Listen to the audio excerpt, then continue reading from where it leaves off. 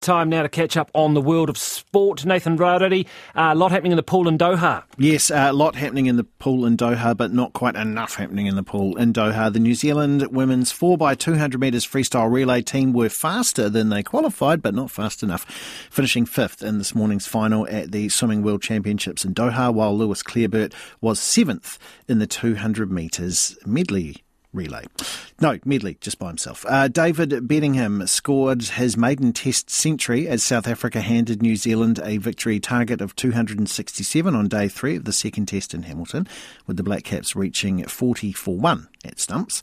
Debutant paceman Will O'Rourke took 5 wickets in the Proteas' second innings, and he'll end the match with 9 for 93, the best bowling figures for a Black Cap bowler on test debut. Yeah, obviously very special. Grateful for the opportunity to get a run on this test, and I don't know if it's really sunk in at the moment, but really special. Day 4 starts at 11, with the Black Caps needing another 227 runs to win. Sprinter Zoe Hobbs, discus thrower Connor Bell and high jumper Hamish Kerr all scored wins in the Melbourne Continental Gold meeting, the most prestigious one-day meet in Oceania.